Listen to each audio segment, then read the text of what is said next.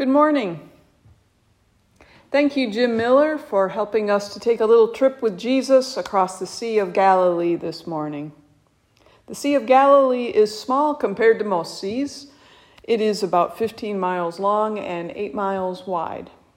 But its relatively small size is of no comfort when one is in the middle of it in a perilous storm in the middle of the night, as the disciples find themselves in our reading from the book of Matthew. Today, I want to primarily focus on the first portion of this scripture. In our scripture, we are told immediately after the amazing feeding of the 5,000 that we considered last week, that Jesus made the disciples get into the boat and go on ahead of him to the other side of the sea while he dismissed the crowd. He made them get into the boat. Remember that a third of the disciples were professional fishermen. They understood the ins and outs of their job.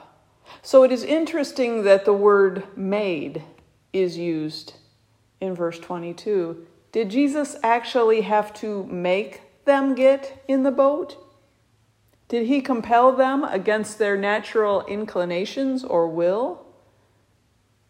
If we consider that to be a possibility, then let's also consider why Jesus would have to make them. Perhaps they were tired after a long day of ministry. They had just fed 5,000 people, after all. Or maybe they already noticed the storm brewing, and fishermen don't go out on open waters during a storm. Have you ever felt like God actually led you into a storm? Have you ever felt like God actually led you into a storm? Then we are told Jesus goes up on the mountainside to finally get a chance to be by himself to pray. When evening came, he was there alone. He is seemingly distant from the disciples and settled in for the evening. We are told at that point that the boat was already a considerable distance from land. Mark's version of this story says that they were in the middle of the sea, at least, therefore, 4 miles from shore. Mark also adds an interesting detail in his version of this story that somehow in the middle of the night from a great distance, Jesus actually saw them toiling in rowing hard and struggling against the wind. Jesus actually saw them in Mark's version of this story. But then we are told in the early morning, Jesus went out to them, walking on the lake. One of the translations uses the phrase, during the 4th watch of the night, Jesus went out to them walking on the lake. Biblical researchers share that the first watch began at 6 o'clock in the evening and lasted till 9. The second ended at midnight, and the third at 3 a.m., and the fourth began at 3 a.m. and ended at 6 in the morning. So this implies that Jesus arrived between 3 and 6 a.m. Given that, let's imagine that the disciples' night, what that might have been like. The scripture implies they were sent out just after they had finished eating in the early evening. A major storm arises while they are in the middle of the sea, about 4 miles from any shore. Based on the average time it takes to row that far out, it is estimated that they would find themselves in this predicament at about 11 o'clock or midnight. So this begs some questions. Why did Jesus wait until the 4th watch of the night after 3 a.m. to respond to their prayers? Why did he not go to them immediately? Surely they were praying that whole time. Surely he knew that they were in the storm. One account even says he actually saw them, right? Could Jesus' delay in coming to them be intentional?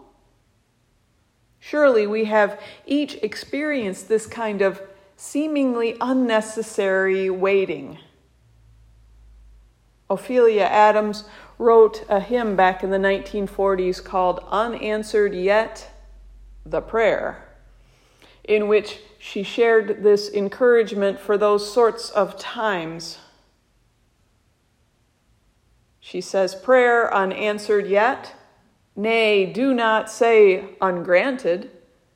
Perhaps your part is not yet wholly done. The work began when first your prayer was uttered, and God will finish what he has begun. Though years have passed since then, do not despair. God's glory you shall see sometime, somewhere.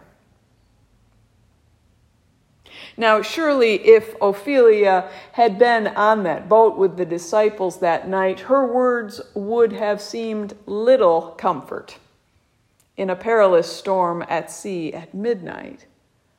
The disciples may have even wanted to toss her overboard, in fact, if she started singing that one. It seems the disciples' faith had been lost overnight, literally, between their experience of feeding the 5,000 and Christ's arrival walking on water to the boat. They didn't even recognize Jesus and thought he was a ghost on the sea when he arrived. When they saw something coming toward them on the water, they had by then given up on the possibility that he would come to save them. You see, in their minds, the timing was wrong to see Jesus at this point. It was too late. He would have answered before now. Surely he would not have left them in this scary place overnight. They're his inner circle, after all. But Jesus had sent them into the storm in the first place. He didn't do some weather predicting feat and then change their route in the moment to prevent them from being in the storm. But he did calm the storm waters. And he did use those same waters as an opportunity to teach the disciples what they were capable of. I encourage you to not feel abandoned by God when your prayers feel unanswered. Jesus' own prayer that the cup of suffering be removed from him was not answered. Paul's prayer that his thorn in the flesh be removed was not answered. And try to remember their words, not my will, but yours be done. And God's answer, my grace is sufficient. Surely you've got another answer, God, you might think in these moments. Most often, you can expect Jesus to come to your rescue only after other means of rescue are gone. We might imagine the fourth watch of this gospel story to represent those times of hopelessness and helplessness we all feel from time to time. The disciples on the storm-ravaged sea that night by the fourth watch were exhausted. They were physically exhausted. They had fought the storm for several hours already. Their prayers were exhausted. Surely they had fervently prayed throughout their ordeal. Their expectations were exhausted. Certainly, they had expected a more prompt response to their emergency. Their hope was exhausted. If Jesus was coming, he would have come before now. And their faith was exhausted. When Christ finally appeared, they thought he was a ghost playing tricks on their minds. We all face our fourth watches. These are times of despair when Jesus often comes to us. These are the sorts of moments when Jesus often comes to us, and we are prone to not recognize his arrival because we are exhausted of waiting.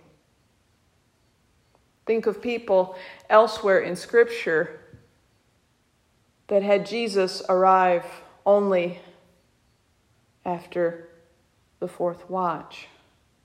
We are told the woman with the issue of blood had exhausted all means of healing when Jesus came to her. The penitent thief on the cross was certainly in a hopeless situation when Christ forgave him and told him, "I tell you the truth, today you will be with me in paradise."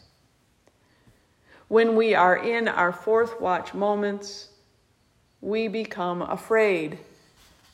Like Peter in our story, who stepped out in faith on the water, we end up eventually being overtaken by the sources of our fear, more so than the source of our life, and we begin to sink in despair.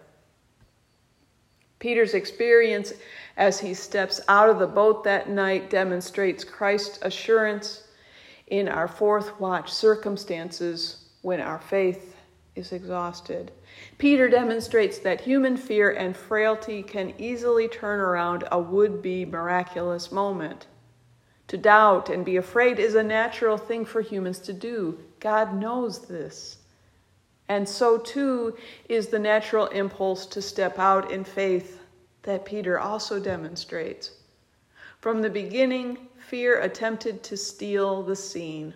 Jesus had the ultimate last word, though, taking action that moved Peter beyond his fear and safely placing him in the boat, ready to worship the one who had saved him even in the midst of his fear and lack of faith. Does today feel like a fourth watch moment in your life?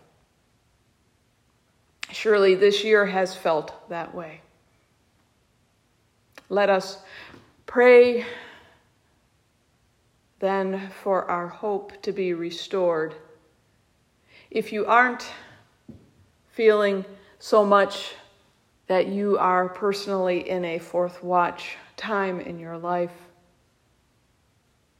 let's pray together for those who are. Will you pray with me? Oh God, we are feeling helpless right now. You know the power of the storms we face. You see us toiling and rowing. You know our growing confusion and questions. Please help us to hold tight to you and continue to know you are at work even now, even in this fourth watch of the night for us. Help us not to despair.